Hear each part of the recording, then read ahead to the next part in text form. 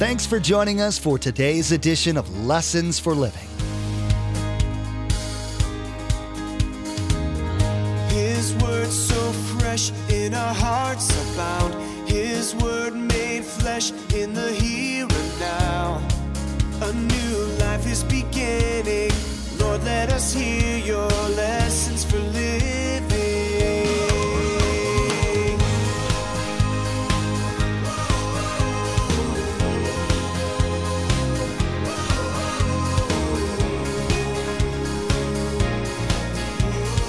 Lord, let us hear your lessons for living.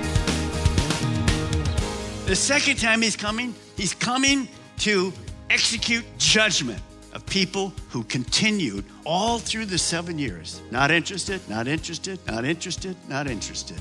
Now, you know this, but I think it's encouraging to see it again. Jesus' first coming brought humankind forgiveness, if they would accept it. His second coming will bring judgment to those who continually refuse to even be interested in anything about Jesus. Lots of people have trouble with the Christian God because they don't get the idea of an all-loving God who also judges. They think, incorrectly, that one of those characteristics somehow cancels the other one out. This thinking shows that they don't really understand the character of God as He's revealed Himself to men. Pastor Mark, in his teaching about the Great Tribulation, will show you how these two sides of God's character work. You'll hear about God's giving mankind chance after chance to turn to Him, with mankind continually rejecting God's call to repentance and to receive eternal life. Remember, there's quite a few ways to receive a copy of Pastor Mark's teaching. We'll be sharing all that information with you at the close of today's broadcast. Now here's Pastor Mark in the book of 2 Thessalonians chapter 2 as he continues his message, The Second Coming of Christ and Armageddon. Lord, let us hear your lessons for living. See, there's a difference between the rapture and the second coming. He comes in the air. And when he comes in the air, there's a trump that sounds, and what happens next? Every Christian goes what? Whoop! And where do we go? In heaven. So we can say what? Hallelujah. You got it. Now, who goes before us? People that are Christians. My mom, my dad, my brother have already passed away. They're absent from the body, present with the Lord, but their old body is down here. And it joins them. They get to go first. Remember we told you why they go first before us? Because they're 6 feet under. Now, when that happens, they go and we're going to join them as family. Can I hear an amen right there? We're going to see our loved one. So that's the rapture. After that happens, what starts? The tribulation. The 7 years of the Antichrist ruling. He is revealed. The Antichrist is a human who's empowered by Satan himself. And we have the unholy trinity starting there. And then all of these things, first 3.5 years are kind of good. By the way, this has not happened yet. It will happen. And then the Antichrist allows the Jewish people to rebuild their temple, which they've never been able to do since 70 AD. And they build it, and they're excited. Wow, this guy's fantastic, and this is our Jesus. Remember, Antichrist, against Christ, take his place. The problem is the Antichrist goes into the Holy of Holies where only the high priest could do. And here's what he says to the world. I'm God. You will worship me. Well, the Bible says you can't have any other gods before us. So he's going to have problems. And the Jewish people go, whoops, we missed Jesus the first time. We've been deceived this time. Now, when that continues, at the end of the tribulation, the last 3.5 years are very difficult because of all of that. And we talked about it. We'll see it today. God's wrath coming on the... Now, remember, when we talked about God's wrath, it sounds strange versus God's love. I don't have time to go through it today, but remember, He loves us and He keeps us saying, please come to me. Please believe in Jesus. Please do this. Now, here's what you need to understand. There's a place when God says, enough is enough. In Genesis, it tells us there'll come a day when God's Spirit will no longer deal with sinful man. Now, you wouldn't ever want to cross that line.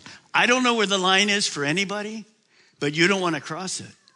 Because what God is saying is this: look, I've tried. I've given you the gospel message. I've spoken to your heart. My spirit has asked you to become a believer. Get yourself saved. I want to spend eternity with you in heaven. But man keeps saying what? No, no, no, no, no. And there comes a point when a man and woman's heart gets so hard, God finally says, have it your way. I'm not dealing with you anymore. I've been very patient with you.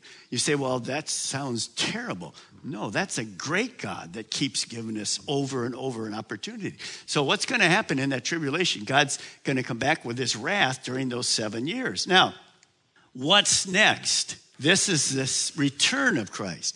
Now, this is very different. He comes to the earth, and you're going to see who he comes with. He comes, and his feet are actually going to be on the earth. And that's where the war will start. Many battles. That's exactly where it starts. Now, when he comes back there, it's very, very different. He promised to come back there. So here's what John sees. The heaven is open, and Jesus is getting ready to come back. And he begins to then tell us in the rest of this all the different things that are going to be. Now, remember what he said in that verse. He said Jesus was faithful and what? True. Faithful and true. Well, that should sound familiar to you. That's what the nature of God is, faithful and true. Aren't you glad God's been faithful to you and me? Wow, think about that. Now, the Antichrist is the opposite. He's unfaithful and he's false. And that's why Jesus is coming back. Because the world has been in rebellion against God. We see heaven open and there's a rider on the horse. Who is that rider? It's Jesus. Just as promised. Now look at verse 12. His eyes are like blazing fire. On his head are many crowns. He has a name written on him that no one knows but he himself. What John is talking about, Jesus' fiery eyes symbolize one thing. Jesus sees everything. There's nothing hidden. No thoughts, no secrets that Jesus doesn't know.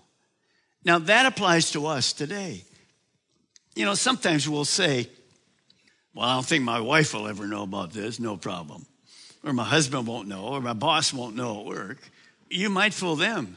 You're not going to fool anything with God. He's all-knowing. Jesus is all-seeing, all-knowing, and therefore he has all the information necessary to judge properly.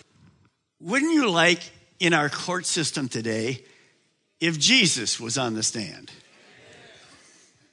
Think of all the lawyers that pay big bucks to lie about what happened. And what do? Okay, you killed 48 people. You're free. Have a nice day.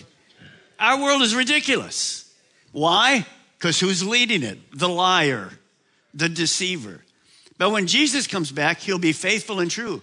And his eyes know the heart of every single person. You can't put anything. I can't put anything over God. He understands this. Now, the crowns indicate something.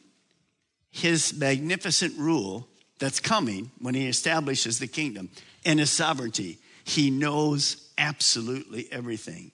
Now, when you think of those crowns on his head, when Jesus came the first time, is very different. Here's the two Jesuses. What is the lamb? What does he have on his head? The crown of thorns. That's his what? First coming. He was a lamb. John the Baptist said it like this when he met his cousin. The lamb that takes away the sin of the whole world. He's not coming that way a second time. He's coming like a lion. You see, when you see that picture, you can see heaven open, and here he comes as a warrior on a white horse, which symbolizes victory. The first time he came as a lamb.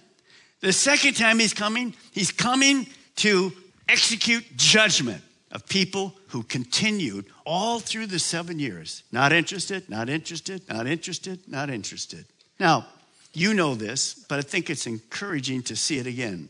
Jesus' first coming brought humankind forgiveness, if they would accept it. His second coming will bring judgment to those who continually refuse to even be interested in anything about Jesus. See, the righteousness of God demands that ultimately evil must be judged and defeated. I was thinking about people that just say, not interested, not interested. I got up early this morning, a little before 7, actually about 6.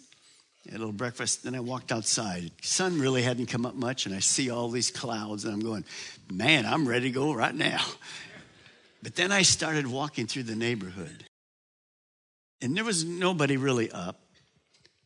And I saw a house here, and I know the people, lovely people in our neighborhood, just great people, do anything for you.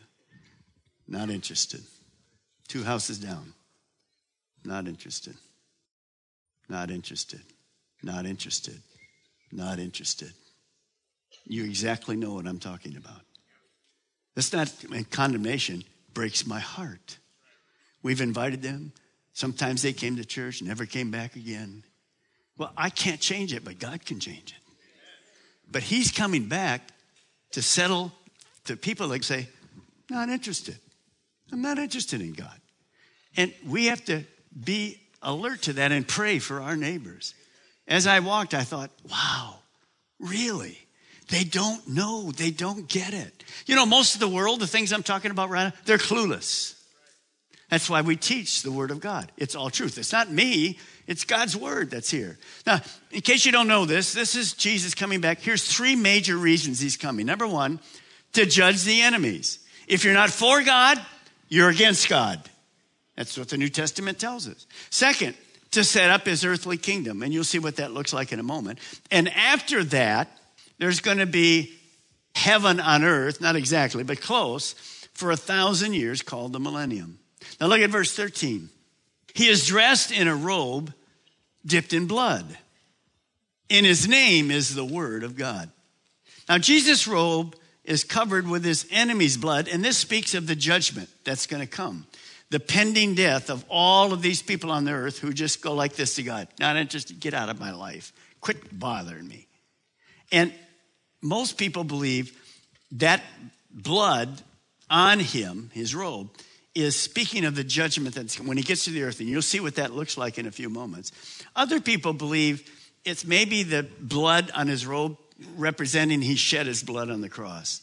I think coming here, the first one is much more accurate, but don't worry about that.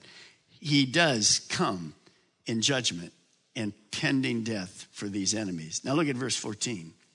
The armies of heaven were following him. So he's on the horse and the armies of heaven. Who are the armies of heaven? Number 1, they're angels. Who's the second group? Okay, the altar call's getting better. Who's the second group? Are you going to be following Jesus on a white horse? Okay. Now, so the armies of heaven are believers and some angels. You're going to be riding. And we're following the King of Kings and the Lord of Lords. This is not a story. This is not an illusion. We are going to be riding a horse with Jesus. And we're coming to earth to get things right, get a new kingdom set up. It's going to happen to you. I know what some of you are saying right now. Pastor Mark, I don't know how to ride a horse. I know, been there. But let me just give you an illustration of what I'm thinking about right now. Well, how can I say this? My wife was, before we got married, obviously, she was a teenager. Her uncle lived in Ohio. We lived in suburbs of Detroit. And her uncle had a horse. So she was a horse girl. And she just loved riding horses and all that. We get married. I didn't know that was one of her loves of her life. The second one was a cat. I'm not even going there. By the way, they won't be in heaven anyway, so it doesn't matter. Let's go. Let me move on. By the way, there will be horses. Okay. Probably a dog or two behind. Now, let's go on. So when we got married, she said, we'd go vacation and do stuff. And she said, I'd like to ride a horse. I'm going, really? Never been on a horse. And so one time I just let her ride it, and she had some friends, they rode the horse. I just wait in the car. But the next time she says, I want you to go with me. I said, okay. So I was trying to remember last night when I talked to her. I can't remember exactly where that was because it was a long time ago, like 40 years ago. So I said, okay, so here I am. And we go out there and, they give you a horse. And they give me this horse that's like 3 times as big as me. I'm thinking, how the heck do I get up on this horse? And I finally get on the horse and I look back, my wife's behind me. And, somebody goes, here we go. Well, my horse had to have 5 cups of coffee that morning. And I'm looking back. I'm saying, help, help. Where's the brake? Where's the brake? Do you pull something? What do you do? I knew nothing. And I look back in my wife's horse. I'm like saying, I'll never see you again. I don't know where this idiot's going. And eventually, I still don't remember how I got off it. I really don't. He would not stop. And my wife would not go. And I said to God, God, you do all things well. You put me on the wrong horse. He's probably laughing in heaven. You say, well, that's ridiculous, Pastor Mark. Well, at least I have a little experience. I'm not worried now. You know why? Because I'll have a new body. I'll be riding on a horse, and I can say to that horse, in the name of Jesus, stop. Right there. Right there. So we're going to be on a horse. Get used to it. Get used to it. Okay. Now, think about this. Why did it say we're going to be riding on a white horse dressed in fine linen, white and clean? When you're going to battle, you're putting a white linen, clean uniform on? What's up with that? Why not the army uniforms? Why not the boots? Well, look at verse 15 is the answer. Out of his mouth comes a sharp sword, Jesus. It's not a metal sword. You'll get it. With which to strike down the nations. He will rule them with an iron scepter. He treads the winepress of the fury of the wrath of God Almighty. The sharp sword in Christ's mouth means that Jesus will speak a word or a sentence of words that will destroy the earth's armies by his divine power. Now that makes kind of no sense to us. How can you win a war by saying words or a word? Let me read this verse for you. The Lord merely spoke, and the heavens were created. He breathed the word, and all the stars were born. Remember, at creation, God said, stars, whoop, created. Water, created. Earth, created. By what? A word. So think about how powerful God's words are. I mean, have you ever said, well, come into existence. I'll take a Mazda. Some of you say, well, if you're going to do that, just ask for a Mercedes. What the heck's wrong with you? Have you ever said the word and it came into being? No. You could say a word and it will come into being, but that's with your marriage problems. I don't have time to go there today. But none of us could make anything come into being. None of us. Ever, ever, ever. What does Jesus do? One word. The battle's over. Everybody dies. That's impossible for us to understand. But notice what this book is. It's powerful than any two-edged sword. See, it has power. So what does that mean for us? Remember, we're the army with Jesus. What does that mean? It just means this. This is why we got into the book of Revelation, because of 2 Thessalonians. Look at this verse. And then the lawless one, the Antichrist, will be revealed, whom the Lord will overthrow with the what? The breath of his mouth, with a word, and destroy by the splendor of his coming. Here's why our white outfits will stay perfectly clean. Because when the battle happens, We are observers. Who's doing the fighting? Only one person, Jesus. Is that amazing? We're watching it. And Jesus, with the word of his mouth, whoop! What a war. What an ending. What a powerful God we have. And when I was thinking about this, studying it this week, even the final battles are the Lord's. We see all through Scripture. When you and I are fighting things and we try to get it solved in our own wisdom, does that work? Never. And so what do we learn from A to Z in the Bible? The battle is the Lord's. You just depend on him. So here we are. The whole world is coming. You'll see how that comes in a moment. And what does he do? Just go, whoop, and they're all gone. So we're there. We're still white because we haven't done a thing. And he has blood because the deaths will be there. Now, where will Jesus return to? Look at Zechariah 14, verse 3. Then the Lord will go out and fight against the nations of the world, as he fights in the day of battle. Now here's your answer. Look at verse 4. On that day, his feet will stand on the Mount of Olives, east of Jerusalem. And the Mount of Olives will be split in two. There's a fissure underneath that. We even know that today. From east to west, forming a great valley with half of the mountain moving north and half moving south. Wow. I've been there. I've taught there 17 times over the years when we take groups to us. This is exactly where he's coming.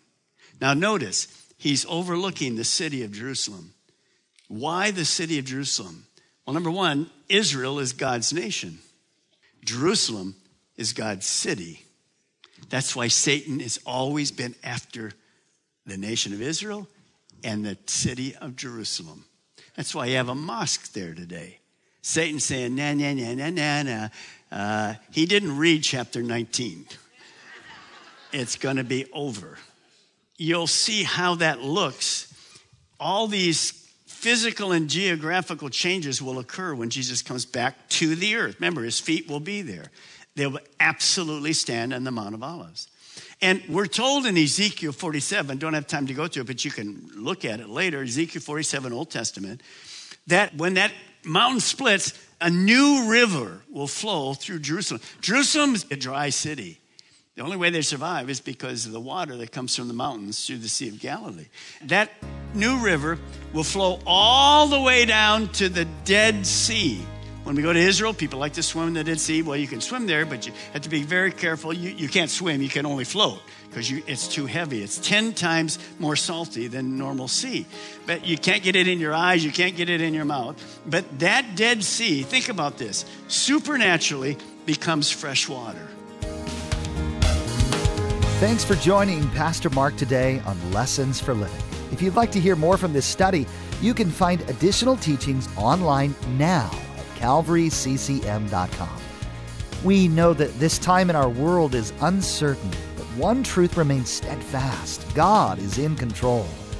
During this season, we encourage you to spend time in the Word, in prayer, and in the presence of your Creator. As with many churches across our nation, Pastor Mark and the Calvary Chapel Melbourne community are holding church online. The church isn't the building, it's the people who, despite whatever obstacles are in their way, still worship Jesus and praise His name.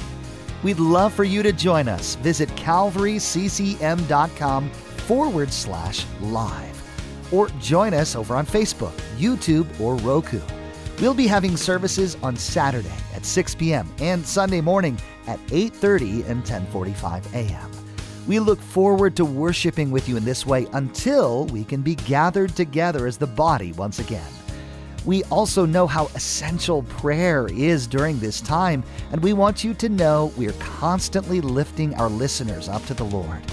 Is there anything specific we can be praying about for you? Let us know by visiting our contact page at calvaryccm.com.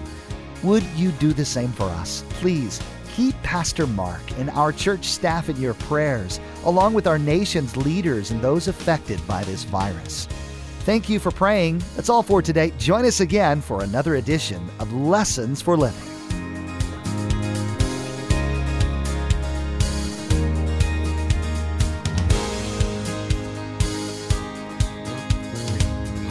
Our eyes have seen and our ears have heard His word made flesh in a hurting world. A new hope He is giving. Lord, let us hear